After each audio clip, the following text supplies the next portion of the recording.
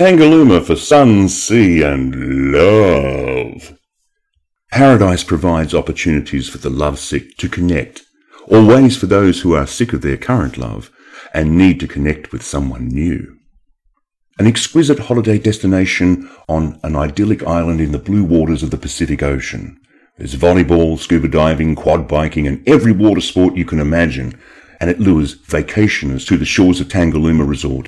It sounds like a blurb from a brochure, right?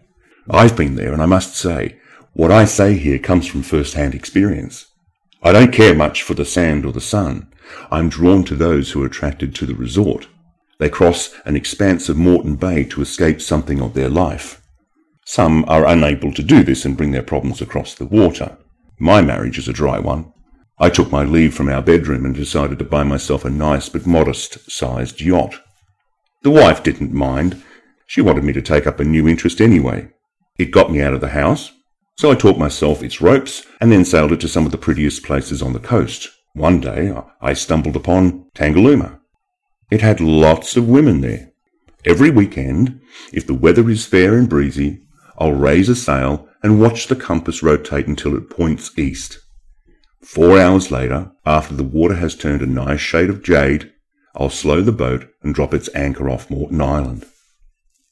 I know the perfect place to drop it too, right opposite the resort's bar and beach volleyball court. 2 important locations that are necessary to do some proper fishing.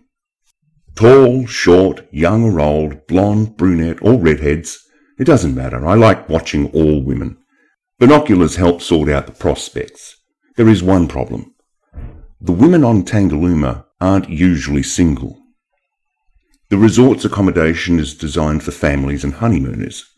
Most of the ladies are already coupled. That's okay. I don't want to take them back home with me. I only want to borrow them and then hand them back. The restaurant is a junction for hunger-driven traffic. Happy families and love-struck couples make their way into its room to order and eat meals. Some dine inside, but many pull up a chair outside and face the water. That's where I can study everyone. The one woman I'm looking for has her arms folded whenever her partner is near.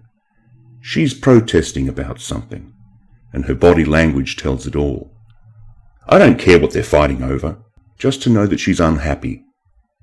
It's hit and miss, but mostly it works. These women ache to feel an exciting adventure, while others just want to teach their partner a lesson. Either way, friction is all that's needed to help me make an introduction after the sun goes down. A sympathetic ear and a kind smile is all that's needed to bring her to my boat. Depositing her back onto the sand long before the sunrise is crucial. That gives her time to walk back to her hotel room and think up some suitable story. My yacht is well over the horizon before first light, long before someone goes looking for it. Love just isn't my thing, not anymore.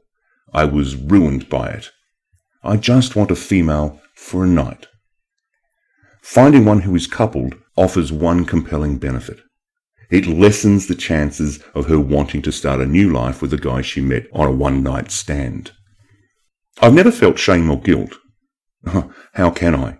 When 2 people are hurting and bring each other such happiness, it shouldn't be treated as something shameful. Sure, it's not the perfect fairy tale, but real fairy tales are fiction anyway. I know. I tried making one, and it didn't work. Now I appreciate those little pearls of life for what they are when I've got them. That makes me smile, not feel guilty. You're wondering if I caused them to break up. Well, breakups happen. I'd like to think that I'm part of an inevitable change. Let's face it, things were already bad if she took my hand and made it onto my boat. For all I know, our salty affair may have helped them remain together. Sometimes all it needs is a little spark from a stranger to keep their fire going. One way or another, things have a way of sorting themselves out.